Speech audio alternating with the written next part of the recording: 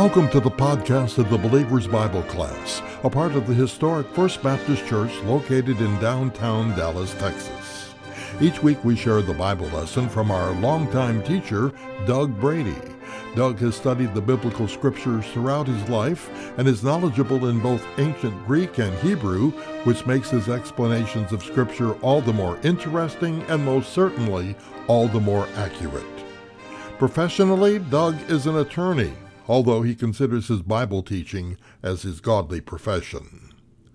We're continuing with our ongoing study of the Old Testament book of Daniel, and class teacher Doug Brady has done a premier job of breaking down this prophetic book and the information that God left for us in the pages of our Bible. Today's lesson, titled The Man Who Was Treasured, is taken from Daniel chapter 10, and you will want to follow along as we progress through this lesson. The Believer's Bible Class is part of the historic First Baptist Church located in downtown Dallas, Texas. Our class meets every Sunday morning at 9:15 in Lavorne Hall, located on the lower level of the new Worship Center building. We'd love to have you share with us and visit our class when you're in the area. Well, Doug is at the podium ready to begin, so let's go into the classroom of the Believer's Bible Class. Here now is our longtime teacher, Doug Brady. We are studying the book of Daniel, and we have been finding some things out. If you look about this final vision, let me ask you, who or what is this final vision going to be about? Does anybody know? Who? Israel. How can we know that? Oh, well, that's a good point. It works well for you, does it not? Julie? What's your sweet number? 610. I don't know. I could probably come up with some... No. Look at Daniel 10:14. Now I have come to give you an understanding of what will happen to your people in the latter days. Who is Daniel's people? Israel. For the vision pertains to days yet future. Now, Dawn, I have a question for you. No, not you. Dawn. The dawn of the day. Will there be a distinction made in what's going to happen in the future for the period of time that the church is going to exist? So yes or no? In this vision? No, Why not? because they don't know about the church. And does God want them to know about the church? No. No. It's a secret. It's a mystery. Because it would have a chilling effect on their decision whether or not to receive their Messiah when he comes. So you won't see the church in there. Number two, the thing that we are learning in Daniel chapter 10, is there really such a thing as spiritual warfare? Yes. Absolutely there is. Could it be that there are godly angelic beings present in this room today? Yes. Could it be that there are also demonic beings in this room today? I can tell you who. Well, because of an Amalekite's presence, that more than likely they are here. But the fact is, that is the case. Now, I want to have a vote now. You know, we're a very democratic class. How many people here think in this vision there's only one person there from heaven, that is the angelic messenger? Raise your hand if you think there's only one. All right, I've got no hands up. Now, how many think there's only two and that one of them's the messenger angel and one of them is Michael? Raise your hand. I've got 1, 2, 3, 4, a very few. How many believe that there's the messenger angel, there's Michael, and Jesus is there? Raise your hand. Well, we have a vast majority. I'm going to show you today that you're wrong. Yes, I will. But we'll see. That's right. Well, there's people who didn't answer the question, and yes, we ignore those people. Yes, now. All right. So we're going to go to this conversational exchange now between Daniel and the messenger. And in preparation for receiving the explanation of the vision and by way of explanation what's going on.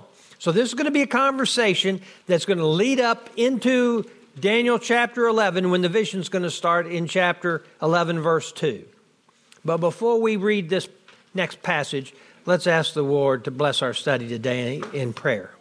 Father, we want to thank you for allowing us to have Bibles.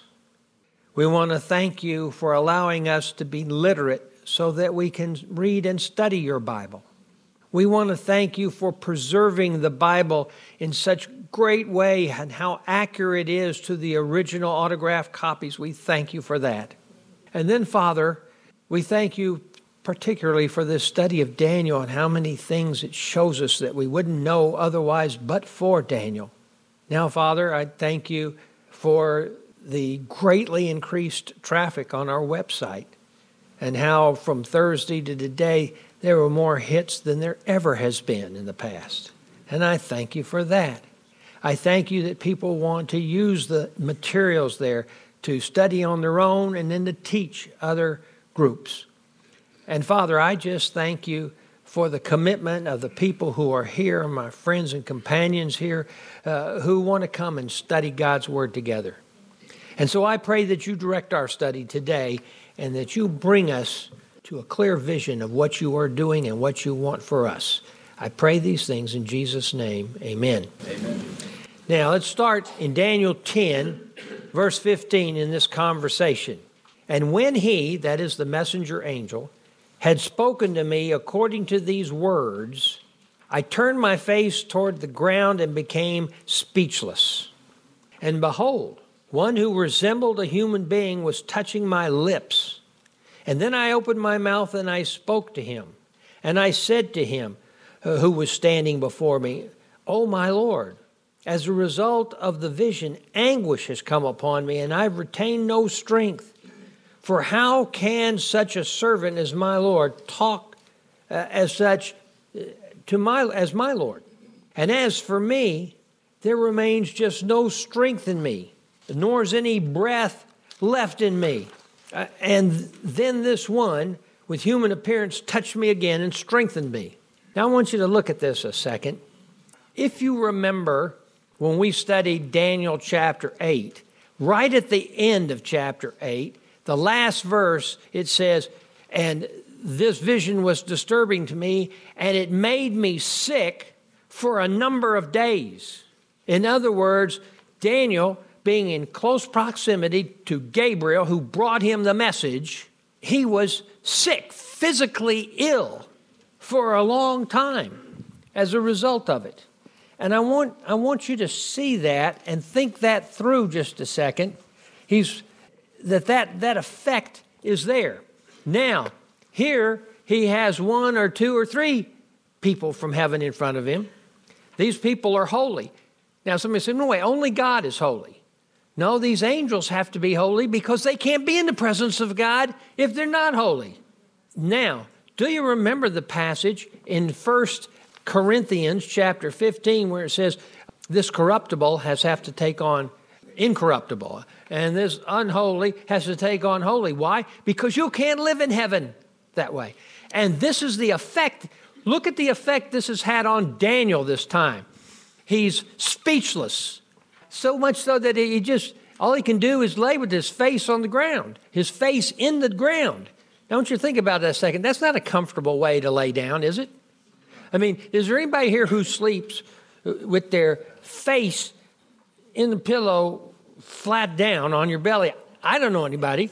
You may sleep on your stomach, but you have your head turned to one side, but his face is directly into the ground.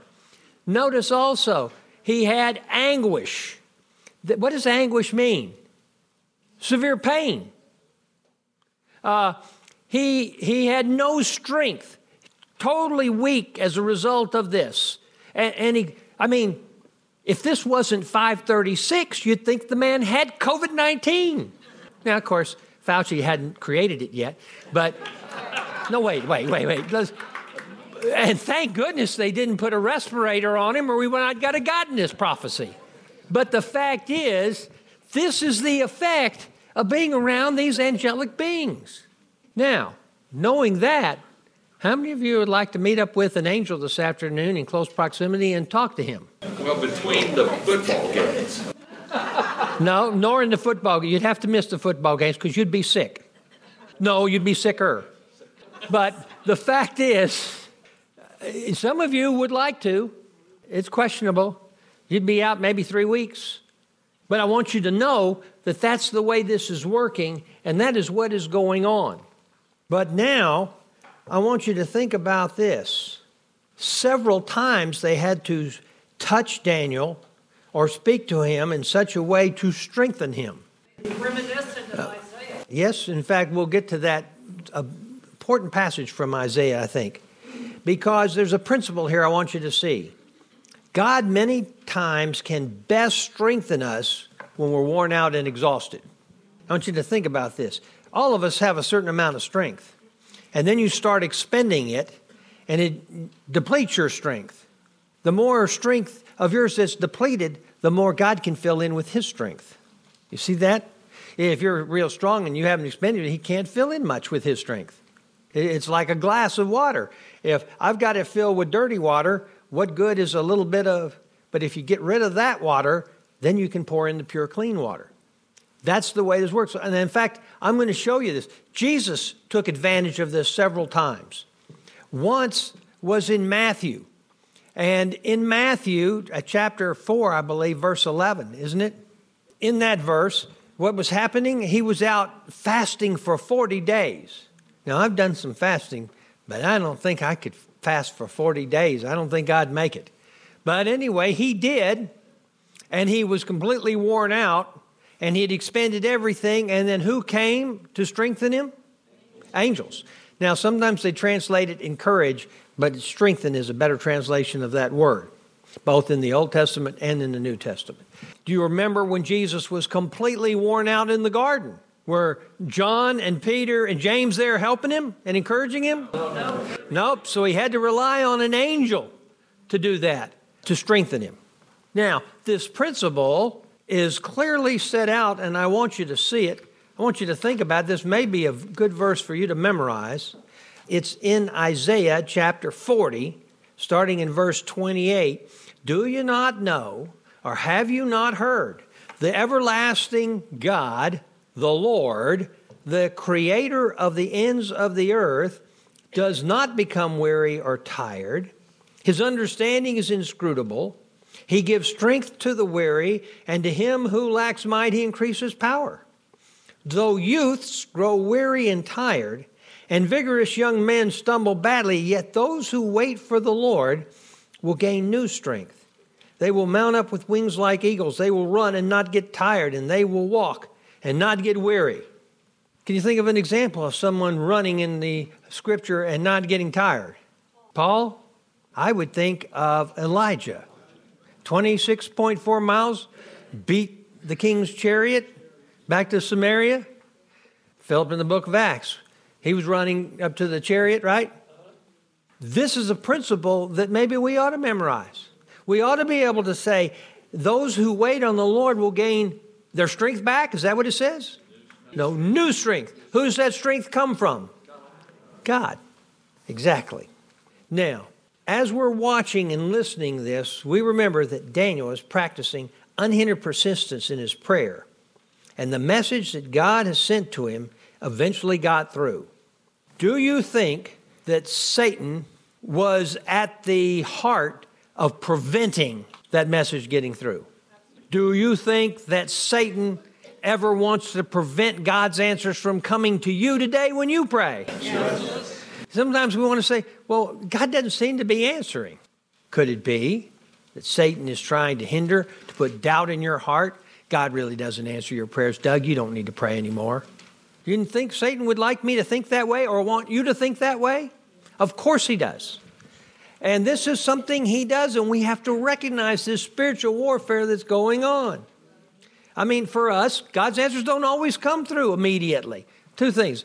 First, Vera. Because of that, whenever I get on my knees, always the first thing I do is ask God for His hedge of protection to prevent me from being distracted by the enemy.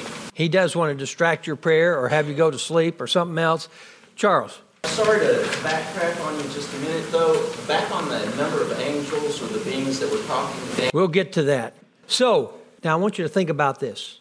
We've all agreed here that Satan blocked this message for a period of time, right? Who was in control of when the message and the messenger arrived at Daniel's location? God. God was. So God allowed that to happen, didn't he? He wanted to use that. Do you see?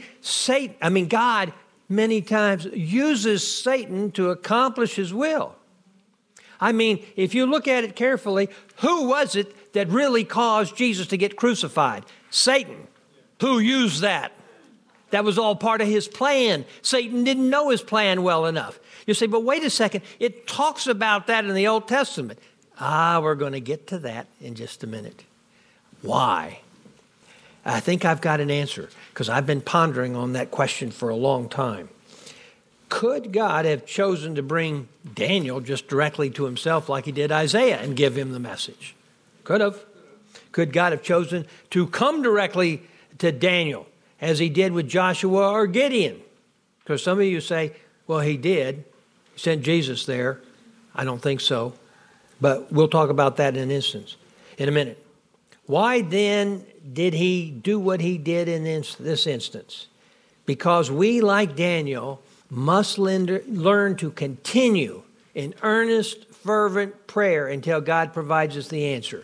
He wants someone who will continue to persevere in their prayers. He doesn't want a one and done prayer. You say, but all you'd have to do is ask him once. No, it pleases God when we continue praying for him. And if you look at Daniel's life, example after example after example, he does exactly that.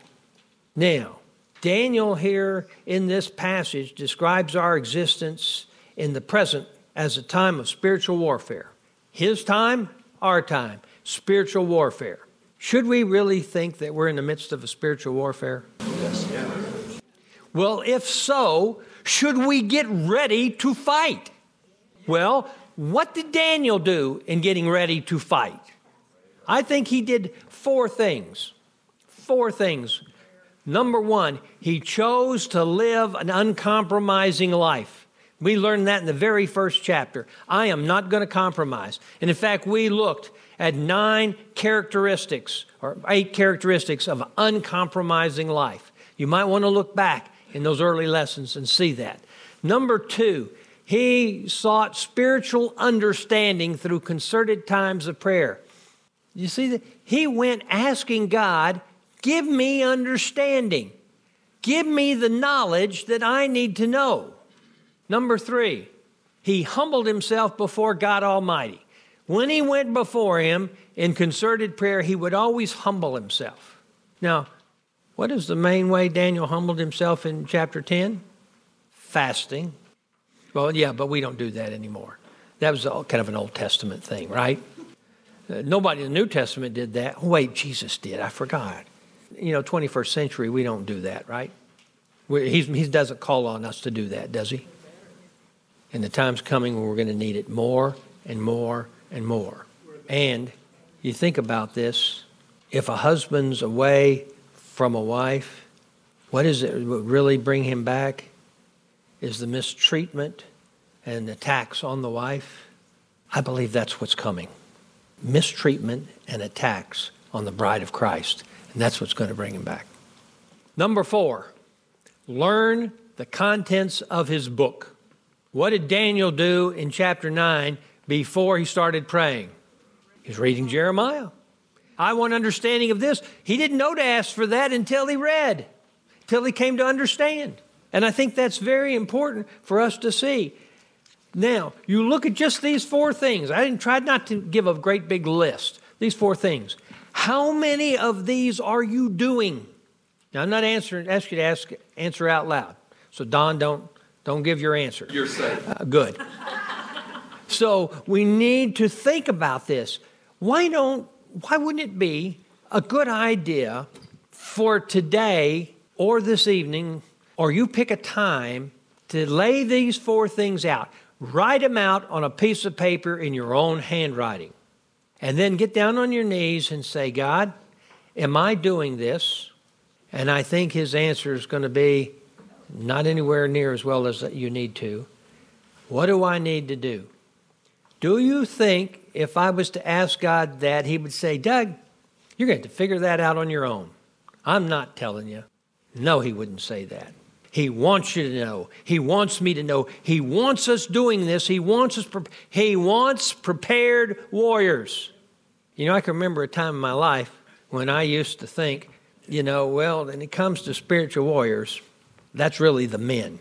Women, they're not warriors. Men are. And as my time has gone on in life, I've come to see the fallaciousness of that statement. In fact, if I was on Satan's side, I can think of one woman here in this room. I'm not going to say Vera's name or anything so you would know who I'm talking about. But I wouldn't want to be against her in a spiritual warfare because she fights, and she fights regularly. And I shouldn't have said her name because now she's going to be embarrassed. But the fact is, we need to fight. And we are all equal in that fight. And Julie constantly is seeing things. You didn't even see that, Doug. But you need to realize this. Mark. If you look at the history of this church, it wouldn't have been worth for praying women. You're absolutely right. I used to live with one, my mother. So that's clear. But yes. Now, let's look at the return trip for just a moment, starting in Daniel 10:19. And he said, this is the messenger angel, O man of high esteem, and that's, remember, Daniel's reputation, do not be afraid, peace be with you, take courage and be courageous. Now, as soon as he spoke to me, I received strength. And I said, may my Lord speak, for you have strengthened me. Then he said, do you understand why I came to you? But I shall now return to fight against the prince of Persia. And I'm also going to forth, and behold, the prince of Greece is about to come. So he had to fight his way in, and now he's going to have to fight his way out. Now, who is this prince of Persia? Are we talking about Cyrus or somebody like that? No, we're talking about a demonic being that it appears Satan has put in charge of Persia. And he has a number of other demonic beings under him. And this messenger angel is going to have to fight his way through. Then, after he gets past the prince of Persia, who's he going to fight? The prince of Greece. And here's the same thing. Do you notice who's next is going to be the empire that's controlling Israel? Greece. Now, does Israel and Daniel have anybody on their side? Who's the angel on their side? Michael. Now, it's interesting. When the creation was first made, now let me not say it that way, when angels were first created, because I'm convinced that angels were created before the earth was created, before the heavens and the earth. So when angels were first created, who was the mightiest angel of all? Lucifer. Will that ever change? Yes.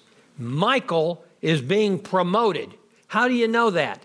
Because if you look in the book of Revelation, especially chapter 12, he is going to get in a fight with Satan and he's going to win. He being Michael. Exactly. So, I want you to notice something. In this passage, it seems like something is really redundant to me. Take courage and be courageous. And I thought, well, maybe that's two different words in the Hebrew. So I looked it up. They're exactly the same words, exactly the same verb. They're verbs, the same verb, in the same context, in the same grammatical setting. Why would you do that?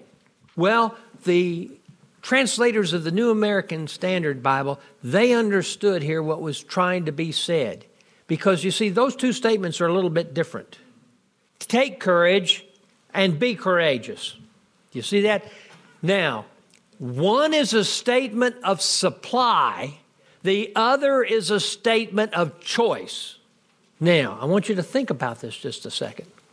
Julie, if you were in a situation, I know this rarely happens, but you were in a situation where you're really scared, okay? and I told you, Julie, be courageous, would that really help much?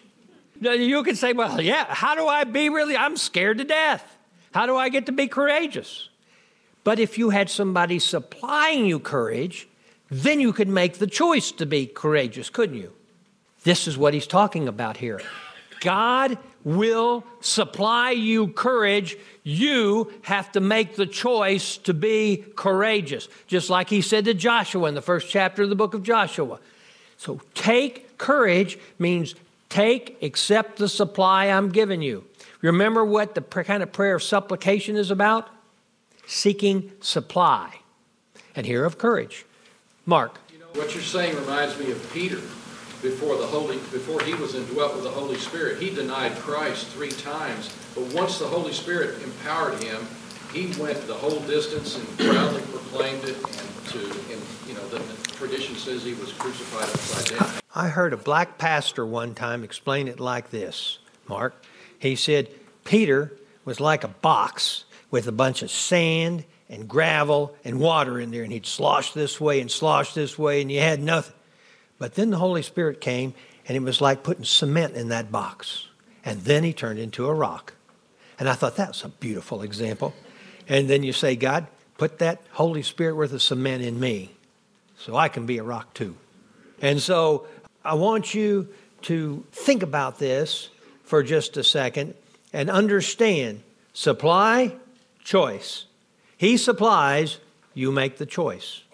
Now, this angelic messenger had to fight his way out, and we begin to see that fight taking on.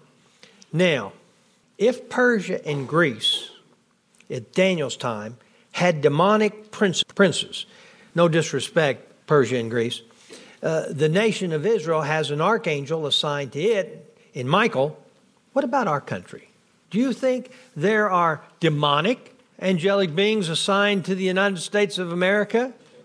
Do you think that God also has heavenly angels assigned to the United States of America? Yes, he does. And I think, yes, they do. First of all, imagine a world where there was never a United States of America. Imagine the missions that didn't happen. Imagine the advancement of spiritual matters. Imagine protecting the world from communism, from the Nazis, and over and over and over.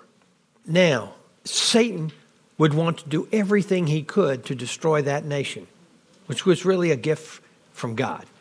And God would want to preserve it. And there has been this spiritual warfare in our country. And if you see what's going on in our country today, you can tell that there's demonic influence going on.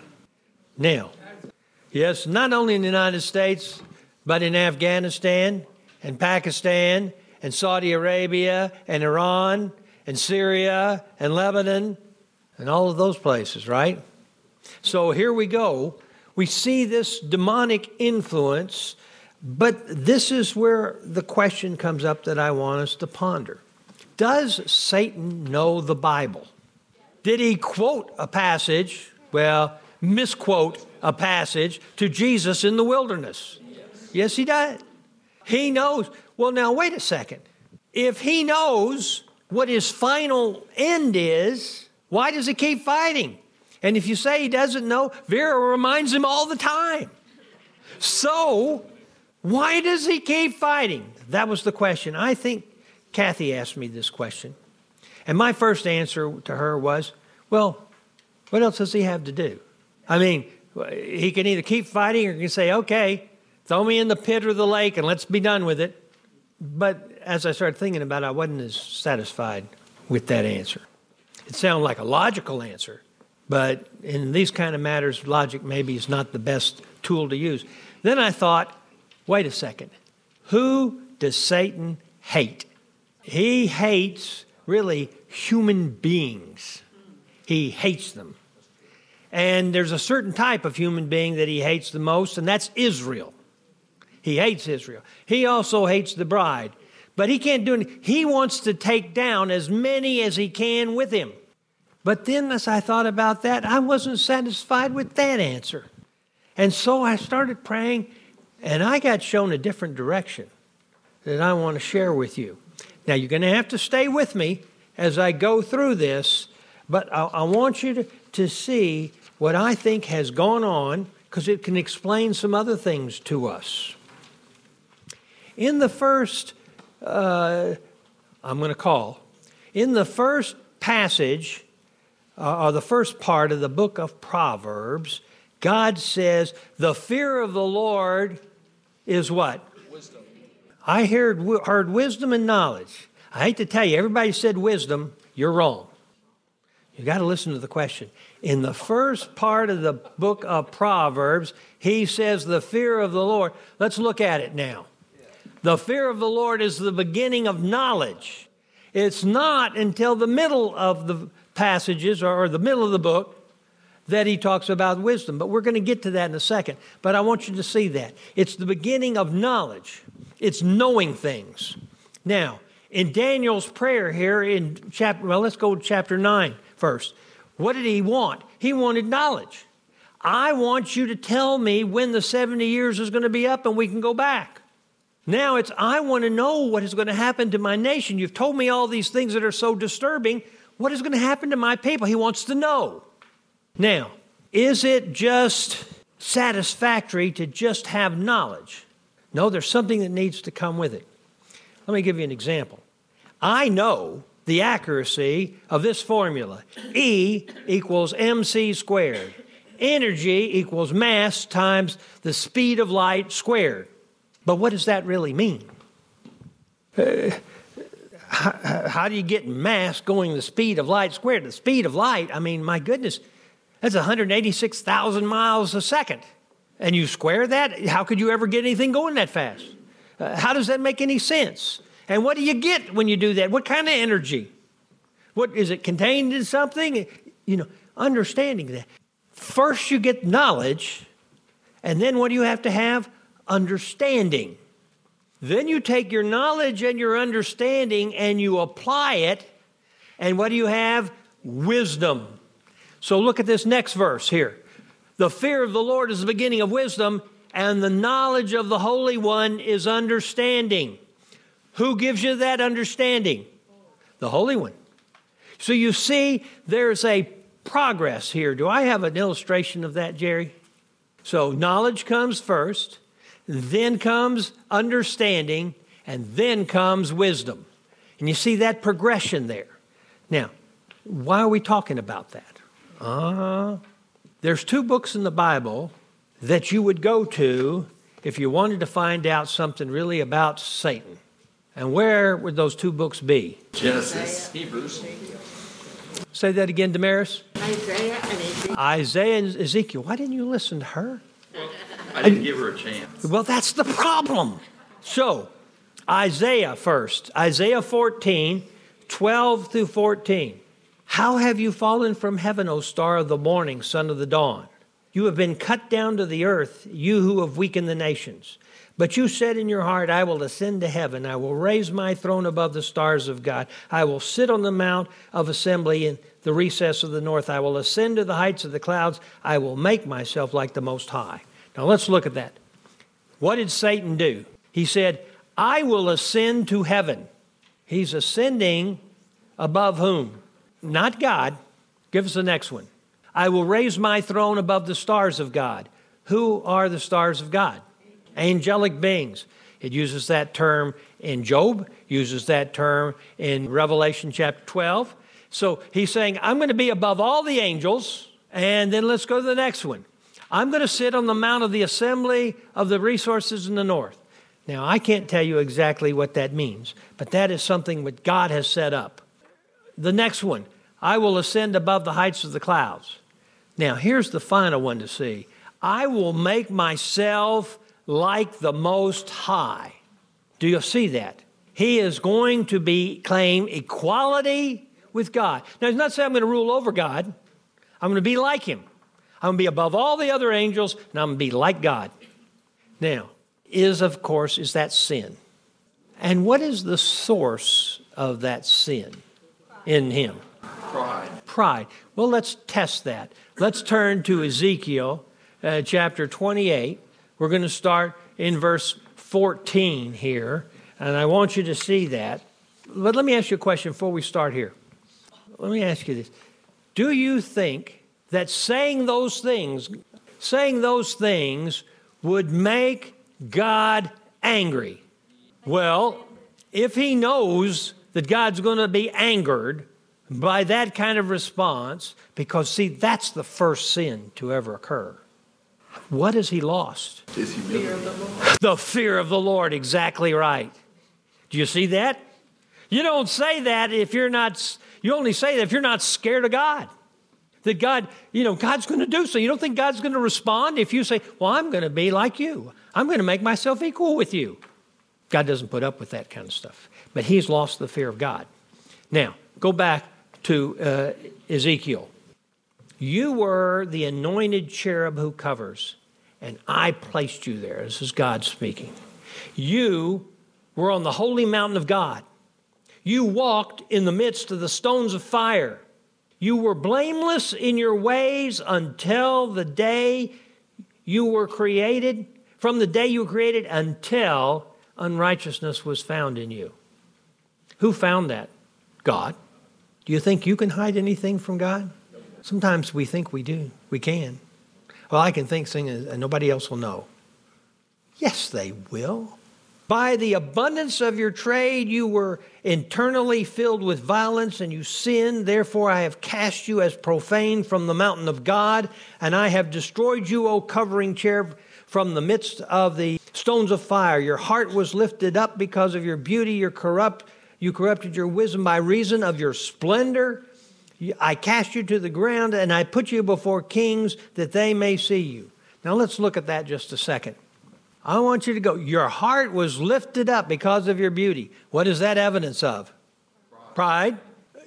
By reason of your splendor. Pride. Now, here's the key part. The next one, Jerry.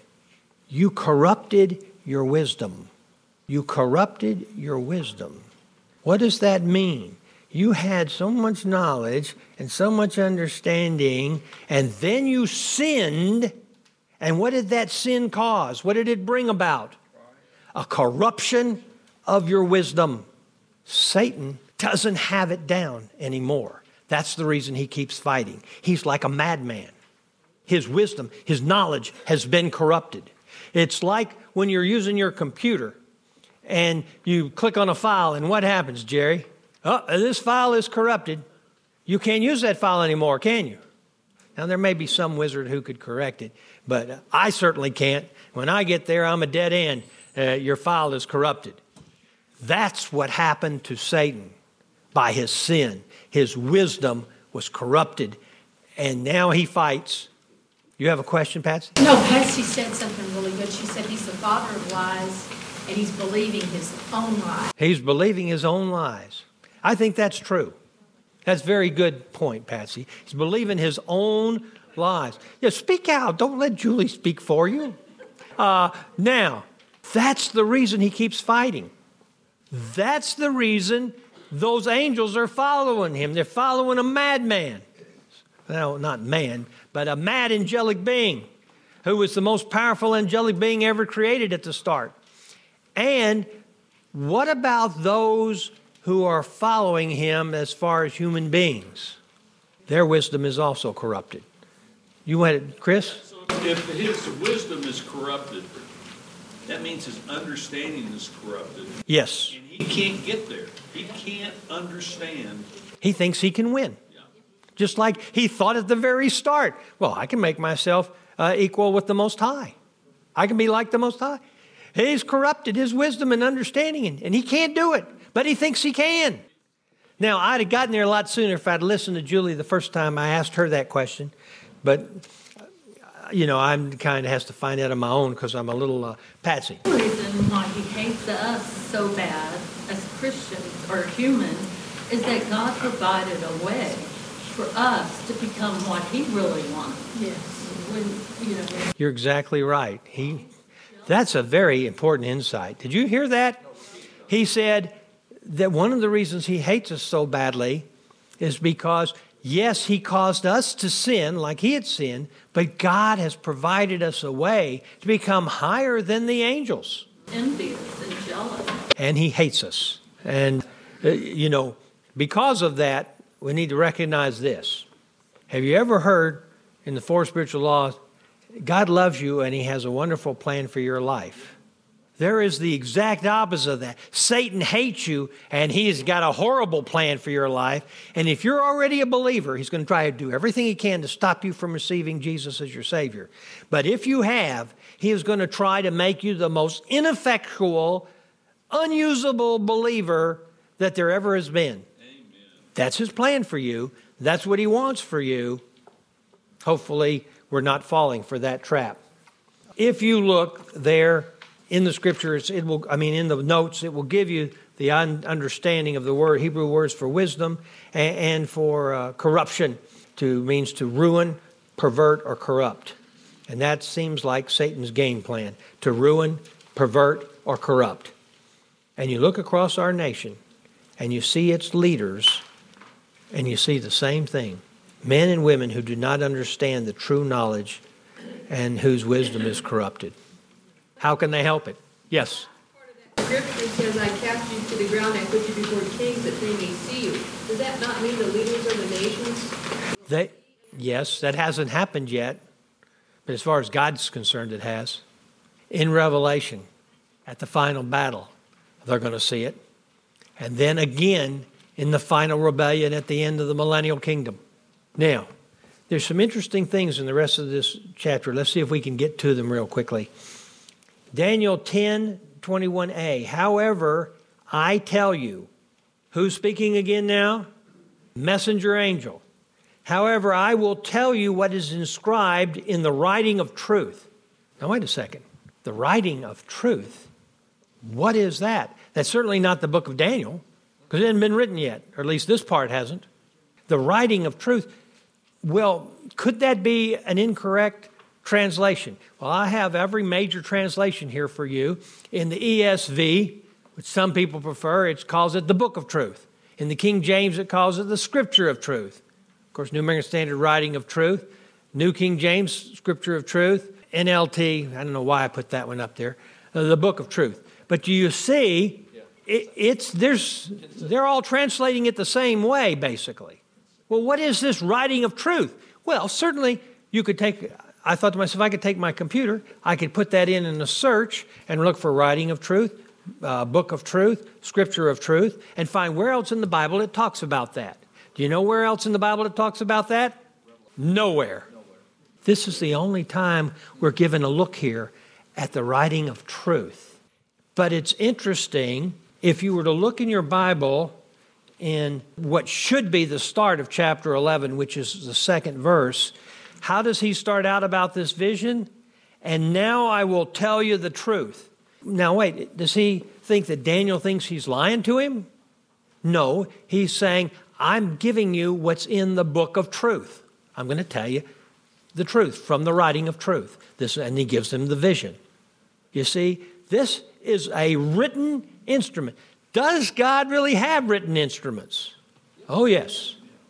Does he have the books that he's going to open at the great white throne judgment that has everything that a person has ever done, ever said, or ever thought? Yes. Can you think of another book or writing that he has? How about the book of life? Who's in there? Every person who's going to be saved as of that time of the great white throne judgment, name will be in there. My name is in there. My favorite Amalekite's name is in there. In capital letters. I didn't know. Have you read it? I haven't read that book yet. Are you suggesting that God writes in all caps? No. All right, let's go on. I shouldn't have said that because he doesn't. He probably laughs at my ignorance. But I want you to see, I put out the Hebrew words that there's no question that this is a writing, a book, and it's all about truth. So this angelic messenger was familiar with it. So where would this writing of truth be? In heaven. That's where it resides. God gave the messenger the chance to review and read this book which had this vision in it, and he's going to give this to Daniel. The vision of what's coming out. What did Jesus say in the upper room? He said, now I'm going to tell you things before they happen. Why?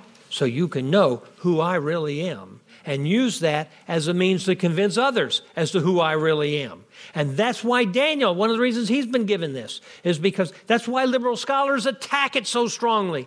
They don't want people to realize this is a divine book and this is prophecy. No other book. Do you have this in the Book of Mormon? No.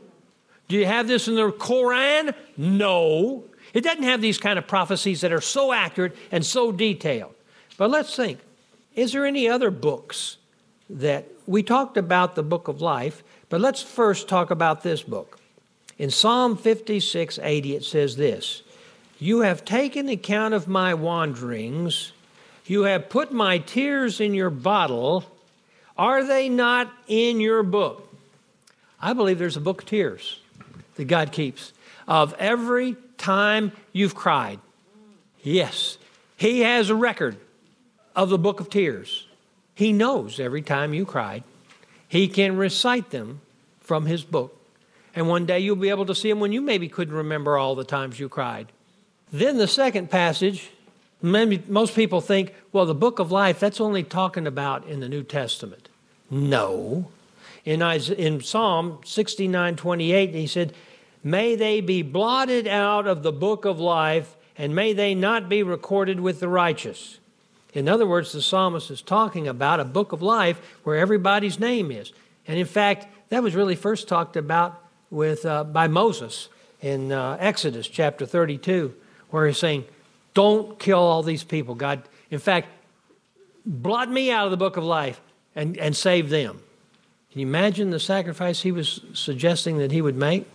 A final one I want you to see. In Psalm 139:16, it says, "Your eyes have seen my unformed substance, and in your book were all written the days that were ordained for me, when as yet there has not been one of them." What is that? I call it the book of days. Does God know the exact number of days that are going to be in my life? Yes. Does He know the day of my conception, the day of my birth, the day of finding the love of my life, and the day that I'm going to die? Yes. So does He know that about my son who's going to go to Korea, if they'll ever let him back in? Yes. Can his life be ended before the last day in that book? No. Who holds his life, my life, your life in their hand? God does. And it doesn't stop, your heart doesn't stop beating until He's ready. Should that not give us courage and take away fear? Now, that's something that I think is important. I want you to look at the last part of chapter 10, verse 21, the second part.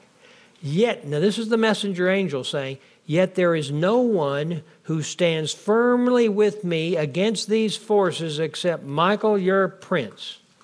Now, Charles, who's speaking here? The messenger angel, right? No, wait, who says no one stands with me? Well, no one stands with me but Michael, your prince. That's the messenger angel, right? Okay, he said, I had to fight through these princes to get here. Now I'm going to have to fight to go back, right? And he says, no one is on my side here except whom? Well, wait, if Jesus was there, wouldn't He have mentioned Jesus? Wouldn't you think? Is there anybody out there who could withstand Jesus? It'd be a walk in the park if Jesus is with him, right? He'd walk by all those other priests. Hi, bye, see you later. You can't stop me. I got Jesus with me. But he only had Michael. That's why I'm convinced Jesus wasn't there. Now, you can think whatever you want about who was there and what was there, but I'm not going to agree with you on that because I don't want both of us to be wrong. So, you think about that. Let's go to something interesting here.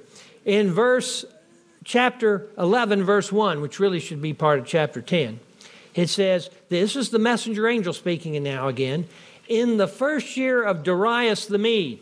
Wait, who is Darius the Mede? King of Babylon. When Persia took Babylon, Cyrus appointed Darius the Mede, because remember there was a coming together and they were working together as partners, the Medes and the Persians. and an alliance between them, he put Darius there at first as king of Babylon. So that was back in chapter 6, remember, with the lion's den. So that's who that is. And what did you say? In the first year of Darius the Mede, I arose to be an encouragement and a protection for him. Who? The messenger angel. He was given the responsibility to go and encourage Darius and to be a protection for him. Interesting. Now, I'm going to get myself in trouble because I'm going to say this is just my opinion and my guess. But based on sources that I have listened to or heard, do you know what president in our history has had more attempts on his life than any other president? Donald J. Trump. And has there ever been a time in history when there can be more sophisticated means of killing someone? No. And yet they failed. And they're still failing. Why? Could it be that there's somebody like that our Lord has assigned? Now, some people would say, well, if God's assigned an angel to him, why didn't he get him to clean up his language? Well, He's working on it. yeah, he's working on it. But I want you to see that, and I wanted you to think that through because God does those kind of things. Now, a final thought. 3 times in this passage, God had sent his emissaries to touch Daniel and give him strength. And then one time he had the angel speak to him and give him strength. Why did God do that? Well, it's really simple. Because Daniel needed to be strengthened in order to do what God wanted him to do. God wasn't going to just leave him there laying on the ground face down and let all his other companions find him there. He had a purpose. I'm giving you a vision. I want you to write it down because I want folks like us to be able to read it. In addition, of course, to Israel. Now, if he gave Daniel strength like that, is he able to strengthen you? Yes. What caused the angel to strengthen him? A plea from Daniel. I have no strength. I can't speak. I'm speechless. Touched his lips. God is prepared to give you the strength you need to accomplish what he wants you to do. But you have to do the 4 things that Daniel did. The 4 things in preparing for this kind of warfare. And then you will see him use you. You will feel his strength flowing through you. And let me tell you, he never gives you strength just to keep inside. He gives you strength to use, to flow through, and it affects others. Do you want that? Let me tell you, the times that I have experienced it, it has been absolutely phenomenal. Now, we're not supposed to live for experiences, but we need to realize he wants to strengthen us to accomplish his will. Not our will, his will. Let's close in a word of prayer. Father, I thank you for the time that we could come together. I thank you for letting us study what you have put in this book for us. Now, Father, I just pray that we'll recognize the strength that is available to us. And I know there's times coming when we are going to need it because Satan is going to try and destroy us.